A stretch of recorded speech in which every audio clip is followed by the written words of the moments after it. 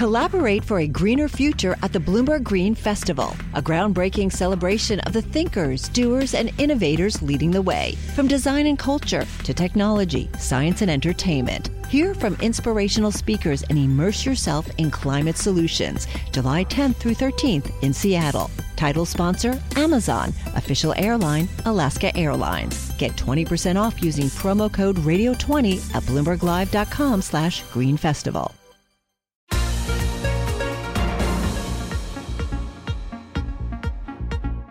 Welcome to the Bloomberg P&L podcast. I'm Pim Fox, along with my co-host, Lisa Abramowitz. Each day, we bring you the most important, noteworthy, and useful interviews for you and your money, whether you're at the grocery store or the trading floor. Find the Bloomberg P&L podcast on Apple Podcasts, SoundCloud, and Bloomberg.com.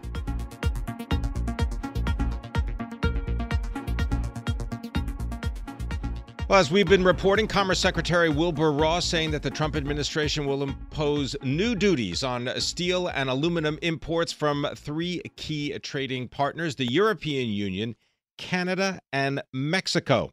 And here to tell us more about this is Joe Deaux. He is our metals and mining reporter for Bloomberg News, and you can follow him on Twitter at Joe Deaux, and that's DEAUX for Deaux. All right, Joe Deaux, why are we doing this to three entities that are ostensibly our allies? You know, I had a source yesterday on the phone tell me when we were gathering that this would likely happen, say, it looks like the administration is finally having their welcome to Queens moment.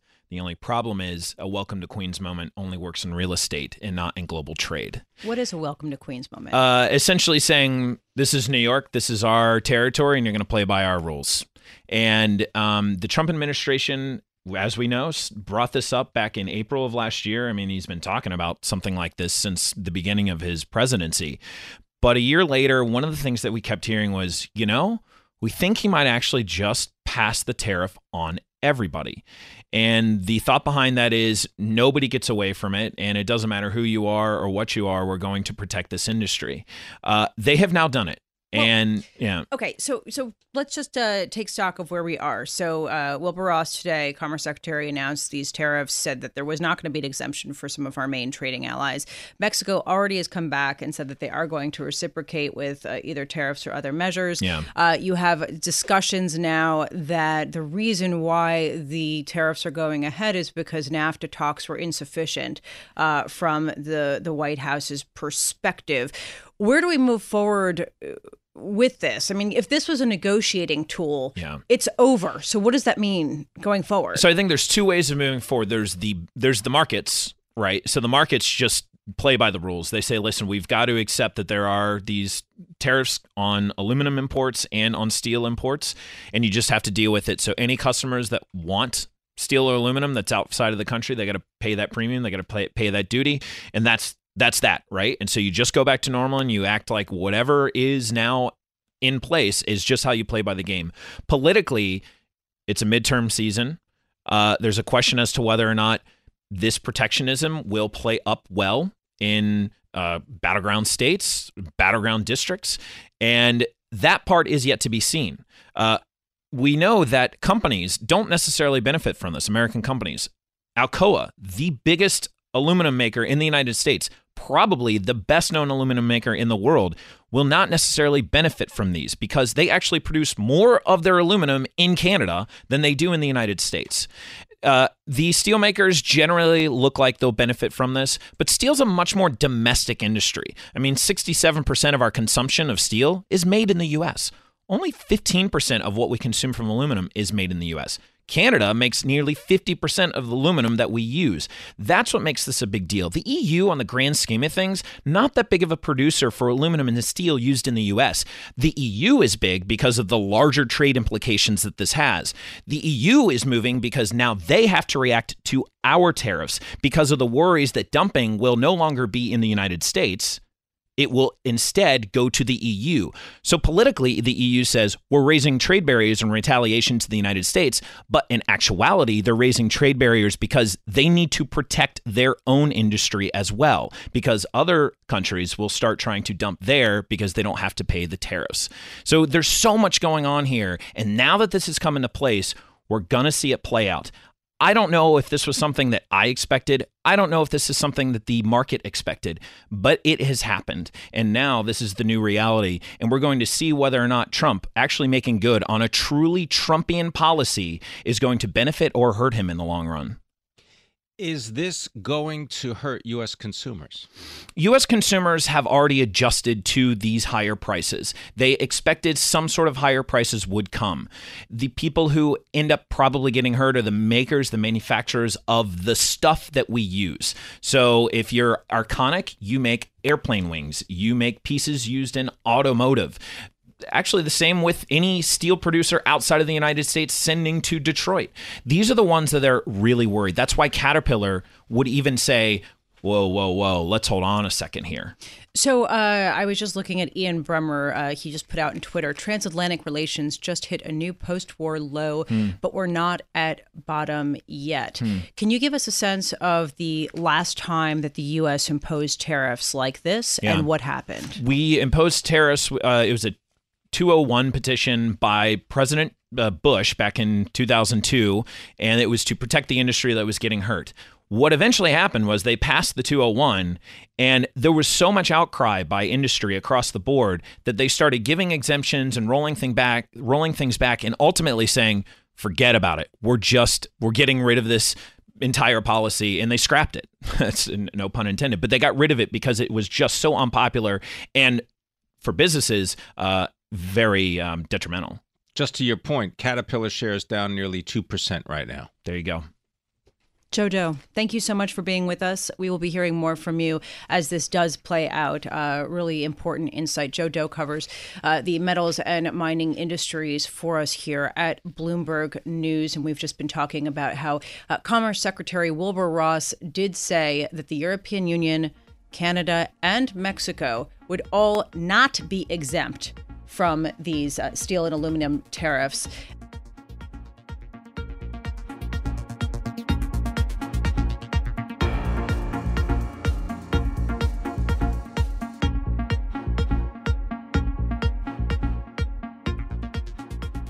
What keeps money managers up at night? Well, that's why we've got John Moninger. He is a managing director of Eaton Vance, helping to manage over $420 billion. He's based in Boston, but he joins us here in our 1130 studios. John, it's a pleasure to have you here. And Eaton Vance Advisors has something called the Top of Mind Index. Tell us, what is this index? What is it supposed to do? Yeah, Pim, thank you for having us today. So the Advisor Top of Mind Index is a survey we do every quarter. We survey about 1,000 advisors, and it's really trying to get in the mind of what's on their mind and what's on the mind of their investors who they're working with. And so through that survey, you try to get some insights into what's driving their decision-making. In particular, if you think about what's going on now, I'll just give you the highlight of this particular survey. We had volatility continue to be one of the top marks and top concerns of advisors, maybe not surprising by any means, income being number two and a bit of a distant number two. We've seen that kind of move around a little bit from quarter to quarter, but certainly volatility kind of really driving a lot of what's on their mind. And I would say the number one cause of that has really been centered around geopolitical risk. So although we see a lot of market movement, it's a lot of things like even what we saw this morning with tariffs being put in place, which is, you can question, both has a downstream effect, but also just has a headliner effect as well. Makes people really nervous. So can you connect the top of mind index to actions? I mean, if they're worried about volatility, that means what for how they manage their money? Yeah, that's a really great question. So what we're seeing is a few things. You've seen this in just fund flows, and we'll see this in the survey as well. I'll start with the survey. I'll connect it to fund flows. In the survey, you'd see number one issue, what are they doing about it? Short duration strategies on the fixed income side is where they've been going in a pretty big way. So we've seen a pretty big pull down in flows in equities. We've seen a pretty good resurgence of fixed income flows, but really on the short duration side. Let me drive into that for a minute. So what we're seeing specifically is floating rate strategies picking up. Makes a lot of sense. Rising rates. What can I do to participate in rising rates is certainly floating rate strategies. But also you're seeing just traditional short duration strategies moving in a very big way. In fact, if you look at the fund flows just in the last 6 months alone, about $153 billion have come into taxable fixed income. But about 40% of that was short duration strategies. Again, you'll see a pretty good move going on there. People not sure where to go. What do? I put into more of a conservative play. I'll add, though, one that we're seeing is quite interesting is on the municipal bond side. We've seen a lot of pressure in muni bonds. Certainly, performance is negative year to date and pretty much across the board. We've seen some movement in the floating rate muni bond area. We don't hear a lot about that in the marketplace. We actually offer one of the few strategies that do this, but other firms do it. There's firms that are out there that play in the space. In floating rate municipal bonds actually have higher quality and are certainly a great place to participate in today's markets. John, I want to get your thoughts on what the customer is really interested in, because I thought this was a very telling point. And, you can debate and if you're a kind of jaundiced investor, you can say, well, responsible investing, it sounds nice. It's got a touchy-feely thing to it.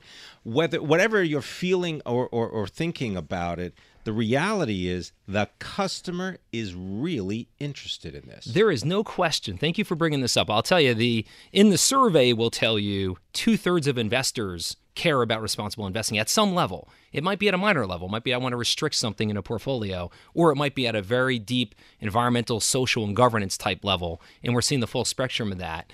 The flip side of that is advisors aren't as educated, so they're a little more nervous to bring this forth to their investors. So I'll tell you 2 quick stories. One, that's the number one ask. So we've put in place a very strong educational effort to educate the financial advisor on how to actually have this conversation with the client. Importantly, though, if you look at the elite advisors, the top in the space today, I would say we've seen a shift, and I would say this shift has only occurred in the past 12 months, where they've went from being prepared to have the conversation to now leaning in and saying, wow, this is now a conversation I have to have with every client so they know I'm prepared and can actually have this capability to deliver responsible investing to their investors. So that's a big shift. That will transcend, no question, as we know, down into the other advisors. So the educational ask is becoming, I would say, greater and greater every single day. And this comes after yesterday Dick's Sporting Goods reported better than expected earnings, even though they had stopped selling guns in response to what happened. Their shares gained almost 26%. Wow. That's flying in the face of a lot of people who said, you know what, if you stop selling guns and you make this big stance, you're going to suffer. That's right. They didn't. So with returns and sort of, doing good and getting returns. I mean, the focus is still on getting returns, right? So how are you instructing people to have that conversation? Yeah, it's a great question because return matters most, right? At the end of the day, responsible investing is only as good as the fact that you can put up returns that are in line with the market. We have, through our Calvert affiliate as an example, or Parametric, we've been able to demonstrate a long-term track record of that, just using basic indexes, frankly. So putting an ESG structure on top of an index like the Russell 1000, we can demonstrate 10 years of performance that show we can match the market. Many other organizations do the same thing, so we're not alone in that. I think the market's starting to realize you can actually get better performance, or at least market-level performance, by actually doing the right thing. And it starts to make sense when you start breaking down, take foreign countries, take emerging markets, for example. If you have really solid social governance and environmental considerations built into your portfolio and you're acting against that, they tend to do better. And we've got, a history of showing that in our portfolios where we're able to outperform over periods of time. And again, we're not the only ones in that space doing it. John Munninger, thank you so much for being with us and for illuminating the results from the Top of Mind Index, or Atomics. John Munninger is Managing Director at Eaton Vance, overseeing about $422 billion. Normally is based in Boston, but joins us here in our 1130 studios.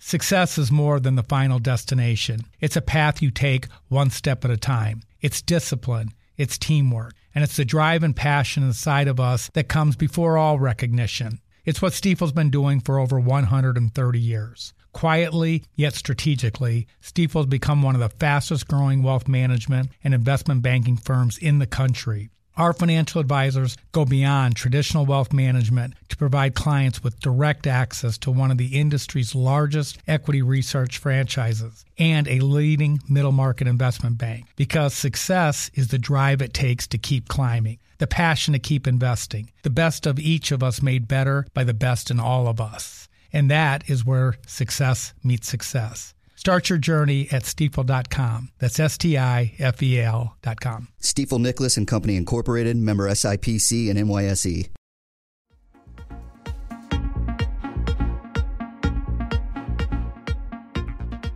Is Italy an emerging market? Is it like Argentina? Is it like Turkey? Well, let's find out. We have Damian Sassow, our fixed income strategist for Bloomberg Intelligence, in the studio here to tell us more. Damien, so is Italy on par with an emerging market? I wouldn't say that, especially Argentina and Turkey. What we're seeing here, I think, is a good old-fashioned run on the on Italian bonds, right? I mean, Italy is basically one of the largest issuers of debt globally, far larger than Turkey or Argentina. But the important thing to remember is that all that debt is denominated in euro, right? So in order for it to trade even close to Argentina and Turkey, which I mean, if you're investing in those bonds, you're carrying in lira and peso respectively. I mean, it's just far riskier when you do that cross-border currency calculation. And so for me, I just don't see how euro-denominated Italian bonds are trading on par with them, or how you can even compare them at this stage. Wait, but they are kind of. I mean, if you look at credit default swaps, for example, Italy is looking more like an emerging market. Yeah, see, I set you up for that, and then you dissed me. You just went. It's just the quote you said. No, I mean, 5-year CDS. Explain what that all means. So in order to protect against the default, one might buy a credit default swap. And so 5-year CDS for Italy is now on par with that of Turkey. In fact, it's traded through Turkey, meaning to protect against a default in Italy is more expensive than it is to protect against a default in Turkey. So in order for, first of all, Italy to default, it's got to first break from the EU, and then it's got to default on its debt obligations, right? So it's a huge... Sorry. Okay. Yeah. No. I mean, to me, though, I want to just push back because it makes sense what you're saying. The risk of Italy defaulting at this point does not seem, when you take a step back, like it is greater than Turkey, which can't get its currency under control.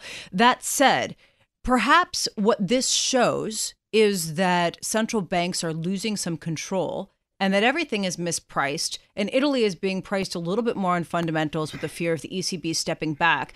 And maybe the question should be asking, does this mean that the emerging markets should be priced at completely different levels with risk much higher than it is right now? Yeah, no, I mean, that's exactly what we're talking about. Think about where we are. Rates globally are still near historical lows. So any little move is an exaggerated move in developed and emerging markets right now. And that's exactly what we just saw in Italy. And in fact, a lot of the move in Italian yields and Italian bonds, BTPs, was driven by the relative lack of liquidity in those bonds, right? So they just got marked up pretty quickly. And now people are kind of saying, well, maybe things aren't so bad, maybe, the 5-star movement, so on and so forth. So I think you're absolutely right. I think it has something to do with liquidity and the structural, makeup of the market itself that's kind of driving things. But as these markets sort of normalize, as the U.S. yield curve pushes higher, as rates globally push higher, you're going to see these dislocations be that much more magnified, right? Rate vol is going up. I mean, I think we've pretty much hit the cycle. Volatility for those, right? Yeah, sorry. Rate volatility is definitely going up globally. And so as that happens, what you see are these, kind of exaggerated moves. And I think that's, quite frankly, what's been happening in Italy this week and Spain tomorrow, I guess, right? So, that's the other thing, right? It's kind of amazing. There is a little bit of a fundamental take to this because Italy's fundamentals, are not nearly as good as Spain, right? And so Spain hasn't really moved the way Italy has, even though I think the Basques just announced that they're going to back, Sanchez. So I think Spain is at risk of a no confidence vote, right? So that's a pretty big deal. And yet Spanish CDS is not really moving the same way Italian CDS is, and Spanish bonds haven't really reacted as much as you would have thought. So for me, I guess, what I'm looking at in terms of emerging markets is Argentina and Turkey are on an island all to themselves. Their currencies are a mess. Their economies are a mess, really. And they're going to need to really kind of clean things up. Italy's in a different situation. Italy's still part of the EU until further notice. And in order for anything to kind of, move the needle in Italy, you're going to have to see them break from the EU. How's that working in Brazil? How's that trucker strike? Yeah. So what I took out of the trucker strike, and I'm not as close to it as I should be, is the fact that Petrobras, basically Petrobras makes their money by selling fuel. And last week what happened was they made the decision to lower petrol prices. And they did it partly in response to the fact that you had this trucker strike and, the government maybe applied a little bit of pressure to Petrobras. Now, Petrobras, despite the fact that it's 60 some odd % owned by the Brazilian government, it's not part of the government. And people who are invested in Petrobras bonds, when there are quite a few of them, like to think that the company is making decisions that are in the creditor's best interest, meaning we're going to charge you more for your gas or your oil. And that's not what happened here. So now people are kind of saying, well, wait a second, maybe Petrobras really is being pushed by the government. Maybe they don't have our best interests at heart. And I think that's why what we're seeing, at least in Petrobras, which is one of the largest constituents in emerging market hard currency debt, is you're seeing, spreads blow out on the back of that, and people, kind of calling into question their integrity and the efficacy of management. Okay, I want to go back to a point here, just on a broader level with emerging markets.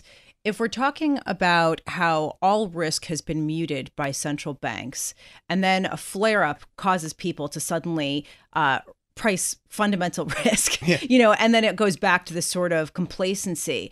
I'm just wondering, how much would emerging markets have to reprice if people started to feel like central banks weren't backstopping the market? Well, I think sentiment is a function of returns, and EM is off to the worst start on record this year, right? And as those losses build, or let's not say they build, but let's say they persist, sentiment starts to sour for the asset class writ large. And I think that's the real risk because, okay, fine, things are still good. The economies are still healthy. Yeah, okay, yields are climbing and we're pushing the currencies down, relative to the dollar. But by and large, things are better today than they were, only 5 years ago in emerging markets. But the longer these losses persist, that drives investors who are invested in emerging markets to redeem, to basically withdraw their investments. And that's going to basically make it that much more difficult for these local economies to borrow and to lever up and to run their economies. And that's when it hits the real economy or the real economies within emerging markets, right? And that's when, you really can start to feel the pain. That transmission mechanism doesn't happen overnight. Right. Certain countries are different than others. Turkey, which has a lot of external debt, you're seeing them get smacked right on the, because it's a liquidity issue right now in Turkey. They can't refinance their debt. But at a place like Brazil, it's not a liquidity issue. It's a solvency issue, right? They have long-term structural problems, Pim, to your point, with trucker strikes and all the things that are going on there with, Social Security, and what have you. But that's a long-term issue in Brazil. And that's why Brazil's not getting hit as badly. Just real quick, are we starting to see those withdrawals in any real volume? Oh, we've been seeing them. And they're not, look, they've started to peter off a bit. In fact, what you saw was a kind of a transfer. It was EM debt that was, driving the outflows for the better part of the last few months. Yeah. And that shifted over to the equity side, which to me is maybe an indication that we're getting to the ninth inning there and that things might get a little better.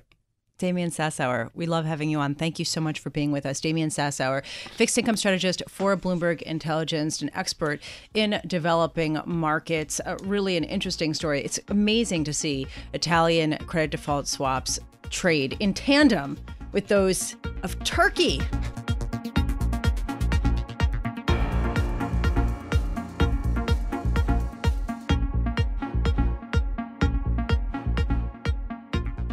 It has come to light that your personal data is worth a lot. And the more people realize this, the more questions there are about who profits from this data. Joining us now, Brian O'Kelly, Chief Executive Officer and co-founder of AppNexus. It is an exchange, the second largest only to Google, behind only Google's DoubleClick exchange, for real-time bidding on the open internet. And basically, if I understand this correctly, when advertisers want to figure out what to pay for you personally to view a certain ad of theirs on, say, whatever, pick your news site, your platform helps them auction off that particular place in real time, correct? Exactly. So you're assessing how much people are worth. So do you feel like there has been a market pushback recently, especially as the European Union enforces the General Data Protection Regulation? Has there been more kind of obstacles for you in this process? It's interesting. As long as you're, as a consumer, aware that you're going to be advertised to, in concept, you should be okay with it. The idea here is that privacy is a fundamental human right. But if you decide that you want your information used by advertisers in return for free content, so that news site you're going to, that content's free for you because of the advertising. As long as you're comfortable with that trade, you should be comfortable with advertising. And so because we've always operated within those constraints, this is probably a good thing for our business overall, but it certainly is causing a lot of chaos and confusion across the market. Who's best at figuring this out? I mean, is it Google? Is it Facebook? I mean, who's actually really good at it and who's terrible? Well, it's funny. If you think of who really deeply understands privacy, I don't think anybody does. I don't think we as humans have figured out what it's going to mean to have all of our data floating around in the cloud for the rest of our lives. So I think it's the regulators in Europe trying to take a first step. I think there's some small companies like AppNexus that are starting to think about what does advertising mean in a privacy first world. But we're just learning what this is going to mean. So, Brian, there's been some discussion about how the GDPR in Europe and other privacy rules are going to make people realize, wow, my data is valuable. I should be making money from it. Do you see that happening where people directly get income from advertisers? There are programs where they do. So Amazon has an affiliate program where if you put an Amazon ad on your site, they'll pay you for all the products that are sold through that link. So that's an example. I think the challenge is that we're already getting value from our data through the content. So if I'm, on Facebook and I'm seeing my friends' baby pictures for free, I guess, that's being subsidized. All the servers and engineers at Facebook are getting paid by ads. Pam, I get the sense that he doesn't necessarily view his friends' baby pictures as a benefit. But I would pay a lot of money for that. Okay, yeah. But I think you raise an interesting point because there's, on the one hand, there's this big conversation about privacy, right? There's a debate about it. Oh, everyone wants to secure everything and so on. But when it comes to saying, we'll give you frequent flyer miles, or we'll give you some kind of bonus if you type in your age and your address and your zip code. Oh, we want that, right? So they want the plus side, but they don't want the negative. I guess you're right. I mean, at the end of the day, it's all about, value transfer. So I'm willing to tell you my age and my gender because it doesn't cost me much. You can just look at me right now and I think probably infer it. I'm not giving up much information. Now, if I told you that I, am an active Rogaine user, you might be like, aha, I can market to this man. And I might not want that being broadcast. We're not live, right? So, that's something I might want to keep private. Okay, good. Yeah. Good. All right. So let me follow that up then. Are publishers getting a fair shake when it comes to the information that they think they're receiving from the intermediary between them and their supposed online customers? Now, that's the $100 billion question. Google has built a $100 billion revenue business, basically being that intermediary between publishers and the consumer. Facebook has built a massive business where all they do is take those baby pictures, layer on ads, and sell them back effectively to other consumers. So I don't think that journalists and other real producers of content, of high quality editorial journalism, are getting full fair value for that. And I do think that's something that we as a society are going to be really confronting over the next few years. But how about the advertisers? Are they getting real information when it comes to who they think they're reaching? I would argue no. Google has used this European privacy law to restrict the data that advertisers can get. So as a publisher, you can give your data to Google. As a consumer, you can give it to Google. As an advertiser, you can give it to Google, but nobody gets it back.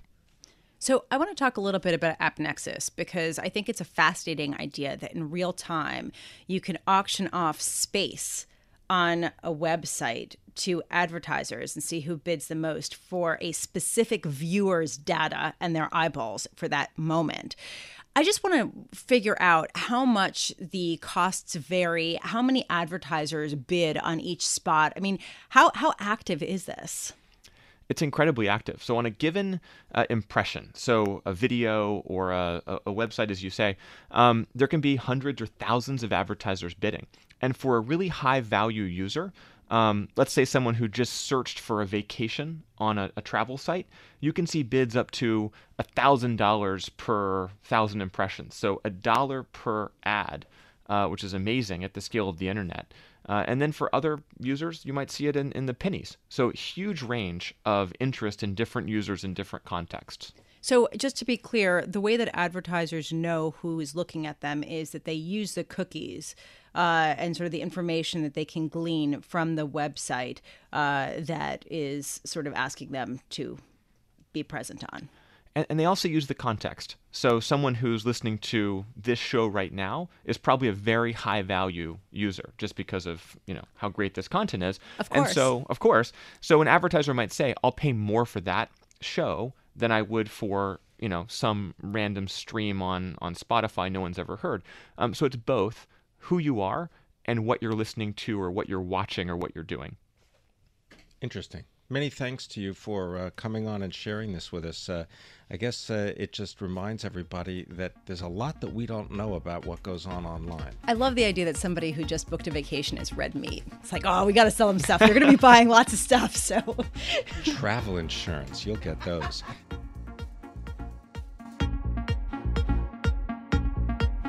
thanks for listening to the Bloomberg P&L podcast. You can subscribe and listen to interviews at Apple Podcasts, SoundCloud, or whatever podcast platform you prefer. I'm Pim Fox. I'm on Twitter @PimFox. I'm on Twitter @LisaAbramowitz1. Before the podcast, you can always catch us worldwide on Bloomberg Radio.